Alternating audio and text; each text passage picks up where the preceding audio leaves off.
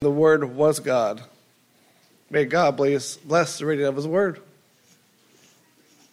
All right. I think we got some lines crossed in our scripture reading. That's not Brian's fault. That's my fault for not checking the slides. We were going to read from Micah this morning, but that's okay. In the prophets, we're constantly seeing these promises of a child that will come, of someone who's going to set things right that have been wrong for a very long time. And so this morning, as we think about that, I want us to reflect on a passage of Scripture that's tremendously exciting to everybody, I know, the genealogy of Jesus. You know, we've done this before. We've looked at genealogies.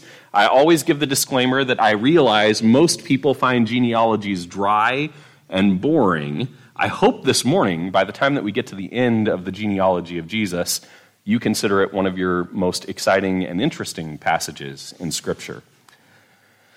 I've chosen to call our sermon series for the month of December, Worst Christmas Ever. That is not in anticipation of me preaching badly, I hope. It is, however, an idea that I want to share with you that sometimes we have Christmases that don't quite live up to the expectations that we have for them. And sometimes that ends up being a situation that we feel a little depressed about. We get to the end of the holiday season and we're like, this is not what I planned for. This is not what I expected. Or maybe in the midst, as we're reflecting on what's going on, we're saying, this is not what I thought Christmas was going to be. But oftentimes when we look back on those years, there are stories that our families tell over and over and over again, reflections on the Christmas that was. And those worst Christmases ever sometimes become the best stories that we tell as a family. And so I want to tell you about one of the worst Christmases ever in the Dunning family. We had moved to the Houston area, a little town called Angleton, when Micah was about 2 years old. He was not quite 2 yet. We moved in November. We got there. We spent Thanksgiving with folks from the church there. It was my first full-time youth ministry position. It was a really wonderful experience. We enjoyed the people that we were there with. But mid-December, we were already a little homesick. Lorinda had never really lived away from her family for any real length of time because she went to school in Portland for college, about 10 minutes drive away from home. She was on the same city block that she had grown up going to school at because she went to Columbia, the K through 12 school. And then she went to Cascade right next door for her college experience. She had attended church at the East Side Church of Christ. This was her world contained on a single city block. It was home. And she married a minister who packed her up and moved her to a foreign land, a strange land, the land of Texas. And it was very different for her. It was culture shock in many ways. But one of the contingent promises was that we would go back for Christmas as often as we could. We would go back and we would spend time with the family. If we could, we'd make a trip during the summer. If we could, we'd do at least 2 trips a year home. And Lorinda usually got to make those 2 trips. I didn't always get to make both trips because oftentimes the summer trip conflicted with a busy life in youth ministry. But it was a long distance. We're a large country. We span an entire continent from coast to coast. And even the midpoint of our country is a long ways away. So the first year we went home for Christmas. The second year, we had Emma. It was a really exciting time in our lives. We anticipated the arrival of Emma. We were excited about having her. She was wonderful and glorious. But traveling with a small child is a little difficult. I don't know if you've ever traveled with a child that's under a year old. It is not necessarily a lot of fun, despite what the people say. Getting on an airplane with a child that's got a runny nose, gets the congestion in their ears and just, very uncomfortable. That said, Emma was actually a pretty good traveler. And the second year that we were in Texas, we booked our flight, and being economic people, we decided that we were going to try to get the least expensive flight home that we could, so that the second flight that we would have to take that year back to Portland to visit family would be achievable for us. And so we booked a flight, and this is Micah waiting for the flight on the floor of the airport. Kind of a disgusting place to take a nap, but when you're, 2.5 years old, almost 3 years old, that's what you do.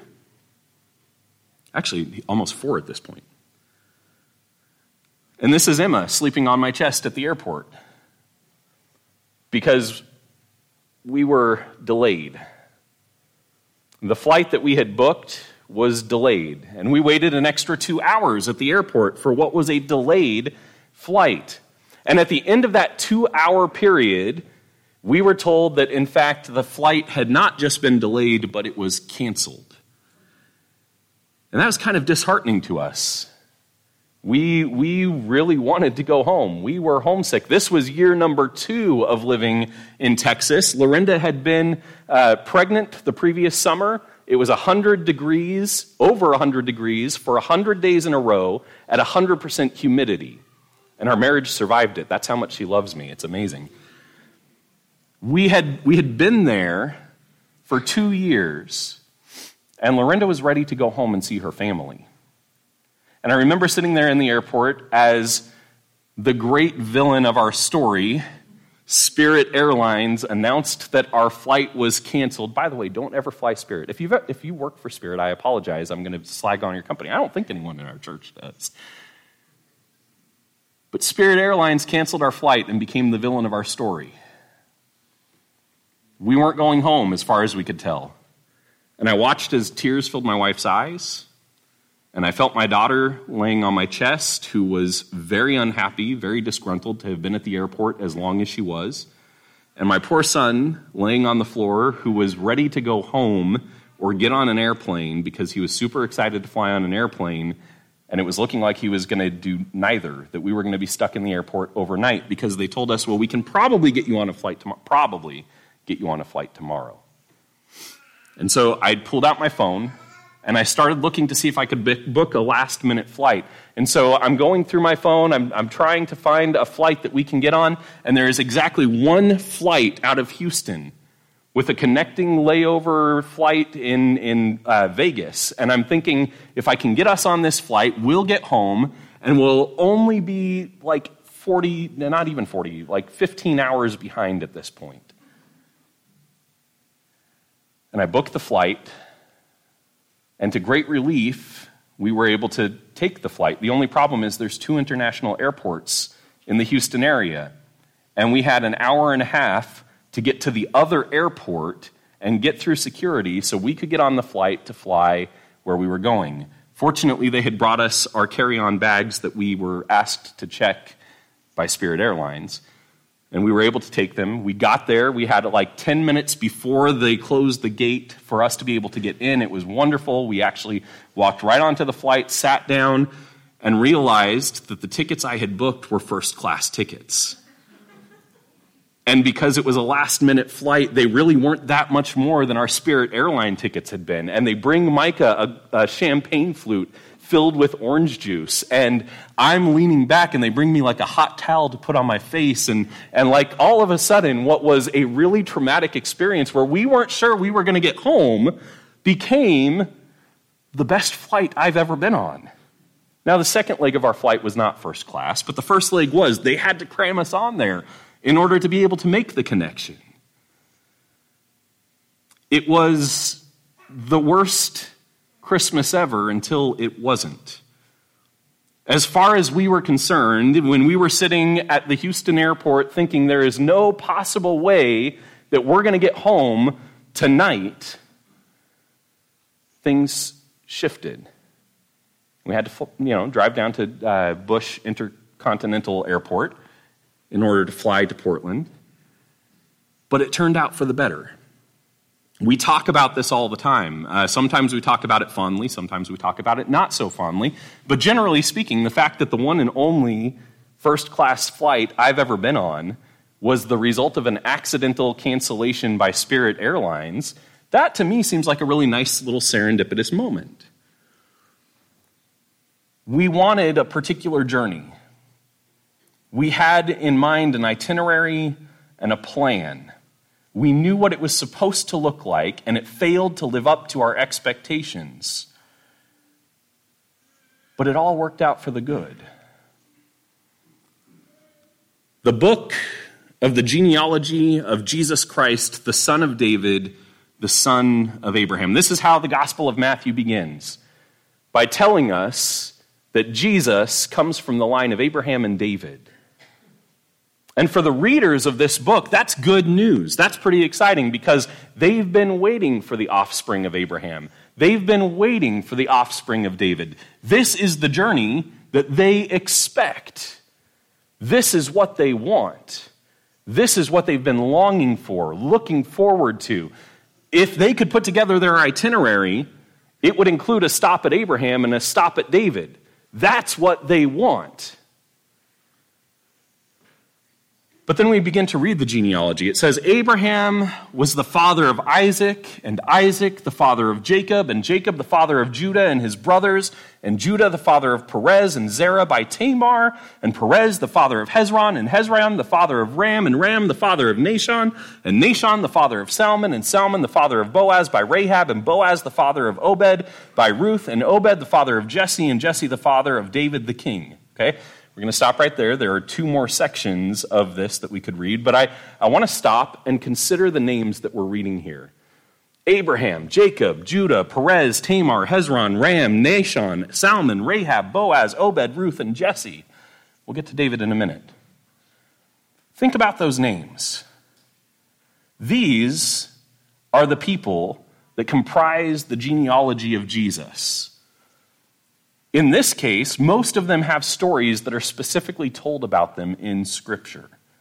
These are people that we can mostly recount the histories of. Now, there are a handful of names in there that the Bible doesn't really spend a whole lot of time dwelling on. They appear in the genealogies of the people that they lead to, but they are not significant figures outside of the fact that they are a part of the genealogy of Jesus, or in this case, the genealogy of David.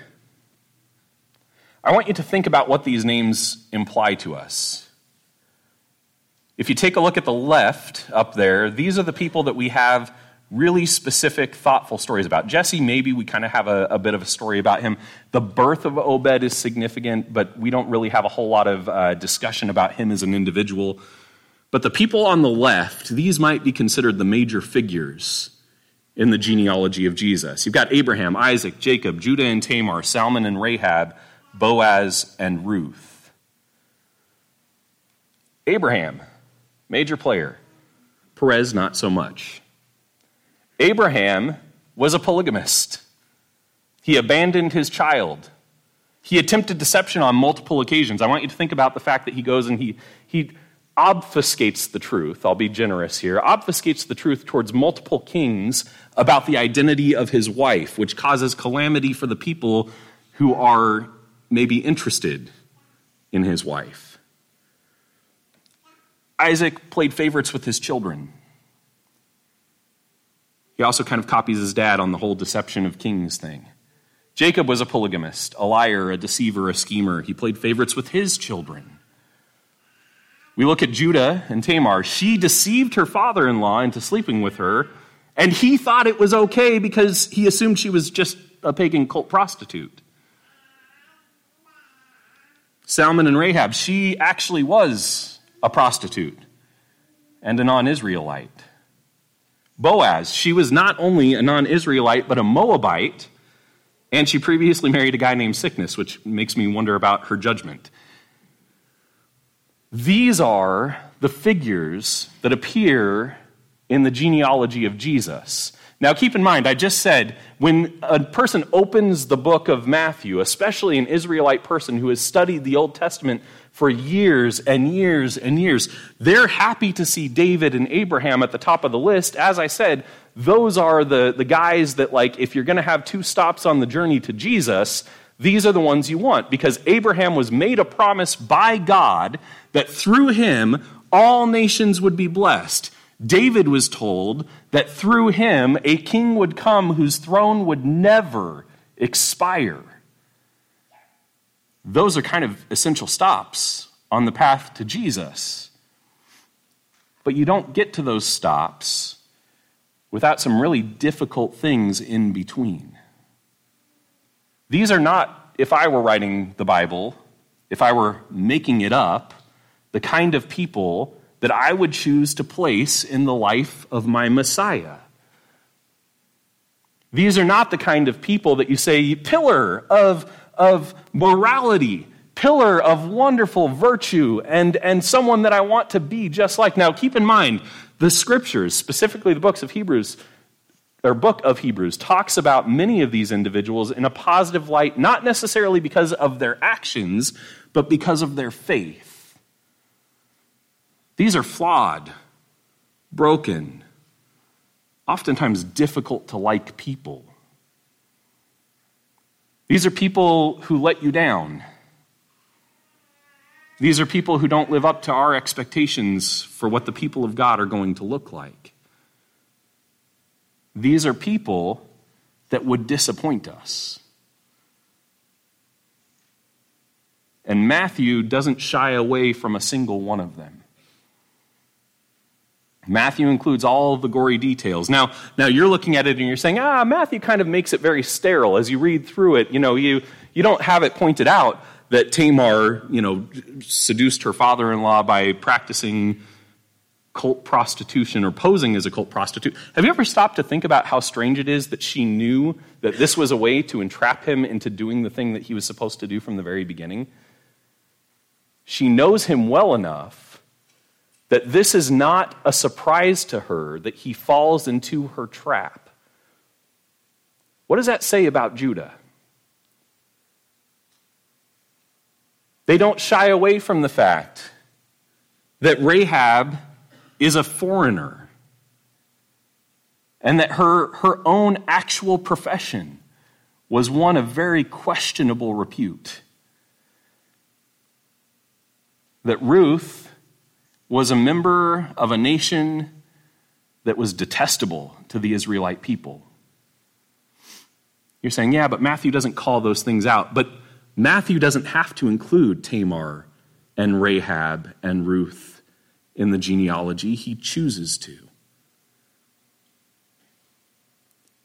Why in the world would you write a genealogy about a bunch of bozos and people who do the wrong things so often? I'm sorry if I'm reducing people down to bozos here.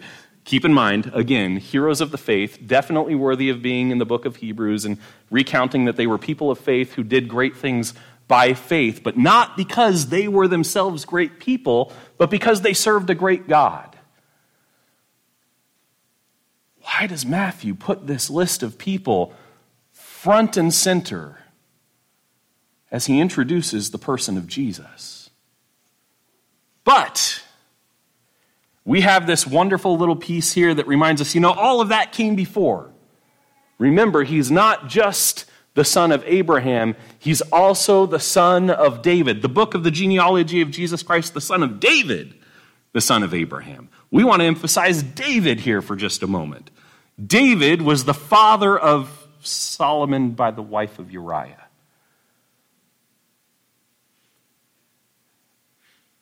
And we now find that even the one that we were maybe most anxious or excited, enthusiastic about seeing Jesus descend from, immediately has his adultery placed on display. David was the father of Solomon, and in case you forgot it, it was by the wife of another man. We could read through the rest of the genealogy, and I'm going to tell you there are some great kings in there. There's Solomon himself, who's a wonderful, glorious king who asks for wisdom and is given wisdom and does the right thing in so many cases. And he glorifies God and he establishes the temple. He builds it where his father had envisioned it. And then he practices polygamy in a way that his forefathers could only possibly imagine, and begins worshiping the gods of his many wives and leads the people into idolatry. But Rehoboam comes along and Rehoboam sets things straight, right? You read through the list of kings that follow these men, and it is a veritable roller coaster. You've got the highs and the lows, these guys who are enthusiastically worshiping God, and maybe on the side, just, not quite as enthusiastically, building shrines to Asherah. And you ultimately find this moment where there is a man named Amon who is so wicked and so bad that God promises his people, I am going to bring an end to the rule of this line for the time being and send you into exile, because it would be better that you be ruled by a foreign king who knows justice than by this line of men. There's one king in between there who's a really good guy. His name is Josiah. He's a young man when he takes the throne. He is a radical reformer and tries to draw the people back to what it is that God desires for them. But it's too late. The Babylonian exile has been written in stone at that point. And that's how the third paragraph of the genealogy of Jesus begins, with the Babylonian exile. Why does God choose to begin the gospel of Jesus Christ with these people? Why in the world does Matthew see fit to write down these names that with just a little research we can go back and discover how flawed they were? I want to suggest to you this morning that the flaws are not a bug. They're a feature of the genealogy of Jesus. In fact, I forgot I had emphasized this really strongly and didn't actually use it. If we read the genealogy of Jesus, what we discover is catastrophe after catastrophe after catastrophe. And that's not accidental. I think Matthew wants us to see, I think God wants us to see the flaws of the people that came before. This is actually from the Greek words kata and strophe, downward turn. You see the life of Abraham, and he is righteous and follows God and goes where it is that God would have him go, and then he makes some bad choices.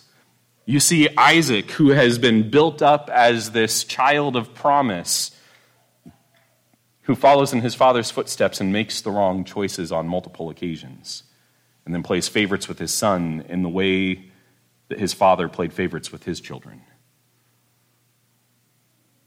You look at David, this man who starts off as a humble shepherd with tremendous faith in God to go fight giants, to battle armies, to even be willing to spare the life of the king who desires to kill him because he is God's anointed one, and he would not do harm against him. To being a man who lusts after another man's wife and lies, creates a cover-up, and ultimately has another man killed because he can't stay in line with what God desires for him. And his whole family is broken as a result. These are people with catastrophic stories.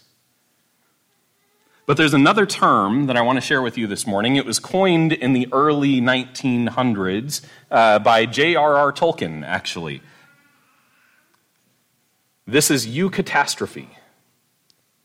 The good downward, or the good by way of a turn. That word kata can mean multiple things. It's a preposition. It can be downward, underneath. It can be beside. It can be by the way of something. And Tolkien said, every good story that reflects the truth of our world is actually a eucatastrophe, where you are constantly seeing how it could be a downward turn, but in the end there is a sudden turn for the good. If you read The Lord of the Rings, this is actually the way it works, and I'm going to nerd out for just a second here. There's a character named Gollum who is selfish, who is filled with a desire for something that's outside of himself, and at the end of the story, because he was spared by the hand of the small hobbit named Frodo, who chose not to kill him when he had the chance, because his uncle had not chosen to kill him when he had the chance, it is ultimately Gollum, this foul creature that destroys the ring that could bind all of Middle-earth under the dominion of the Dark Lord. Through a series of events that seem very unfortunate and maybe even negative at first reading, why in the world would you ever let this person continue to live if they are wicked and evil? Well, it was only through the wickedness and evil of this individual that there was ultimately the opportunity for the good to come about. A sudden turn at the end that allows for things to result in the way that we always hoped that they would. And I want you now to think about this last little bit of the genealogy of Jesus. You're going to read a bunch of names here that just don't appear in the Bible because they're not from the testamental eras. Eliad, the father of Eleazar, and Eleazar, the father of Mathan, and Mathan, the father of Jacob, and Jacob, the father of Joseph, the husband of Mary, of whom Jesus was born, who is called Christ. Suddenly we have these names that aren't associated with the good or the bad. And in the last moment, just before the arrival of Jesus, there are these two individuals named Mary and Joseph. And you know what the Bible has to say about these two individuals before the birth of Christ? Not a lot. But what it does have to say about them is significant. He is a just man, and she is a favored one. That's how Scripture describes these two people. Now, neither of them would ever go and sit on a throne of their own. They were not significant somebodies in their own time. Neither of them was in a position of power or authority over the people around them. Neither one of them had made themselves known as great people in their own, even towns. But he was a just man, and she was God's favored one. To me, these small signifiers of who these people are a eucatastrophic. They are a eucatastrophe in and of themselves. Bad news throughout the whole genealogy. We know that these were great people. They did wonderful things by their faith in God, but look how flawed and broken they were. And at every turn, just as you thought they were going to succeed, they messed up. They did the wrong thing. This is not how you get to the Messiah. That's how we would read Scripture over and over again. The Israelite people, as they would read the Old Testament, they would say, when God, when at last will you do what you have promised? Because we thought it was going to be Isaac. We thought it was going to be Jacob. We thought it was going to be Judah. We thought it was going to be David. And it never was. It's all just been bad news the whole time. And now we're an occupied nation. We don't even own our own land. How could it get any worse? And God steps in and says, just wait for the turn. And the person of Jesus has to follow the catastrophe. In order for there to be a turn for the good, things can't have always been so good. There has to have been steps along the way that we can look at and say, you know what? I am so glad that Jesus wasn't Abraham. I am so glad that Jesus wasn't Isaac. I am so glad that Jesus wasn't Ammon. I am so glad that Jesus wasn't Solomon, because all of those men failed. They all fell short of the kind of journey that we were expecting. But isn't it wonderful that God worked through that journey for so much good? And now I want you to think for just a moment, as we begin to conclude the sermon this morning, how many of those people in that genealogy do we find ourselves in? And how many of us realize how powerless we are to be the Messiah? How often can we read the story of Abraham or Isaac and recognize our own failures in them? And if they were imperfect, flawed individuals who could be counted among the genealogy of Jesus, if they were the individuals who could lead ultimately to this great turn in history on which everything hinges, isn't there hope for us as well? What kind of thing is God doing in the journey that we are currently on? What is it that God is trying to tell in our stories by the way of our failures and the sudden turn that Jesus takes in our lives? It's very possible, I think, for us to spend a lot of time saying, you know what? I am flawed and imperfect and there is no hope for me. But I think the genealogy of Jesus, as we read through it, is the story of the reclamation of hope for people who were hopeless. People who, apart from Jesus himself, could do nothing to rescue themselves. And we find ourselves in the same position that they found themselves in. That the only thing that distinguishes them from the person next to them is their faith. Go back and read the Faith Hall of Fame in the book of Hebrews and recognize that it is not the great works of Abraham that are done. It is the great works of God that are done through the faith of Abraham. That's what God is calling us to.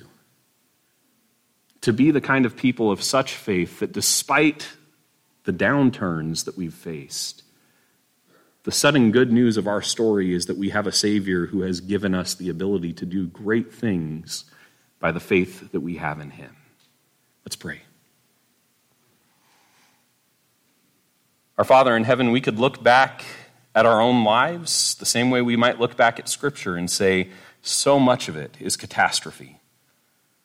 People called into loving relationship with God who reject him.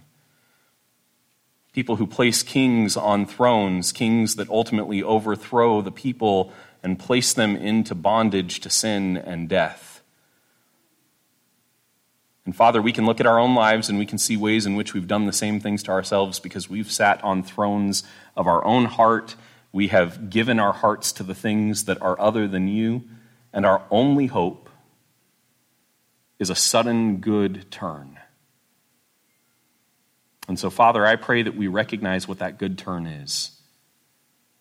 That in the grand scheme of history, the greatest hope that we have is in a child that was born to a just man and your favored one. Father, we pray that we see the great story of the gospel of Christ played out in ways that we would not have expected. And that we proclaim that the good news came not through the plan of man, but through your plan.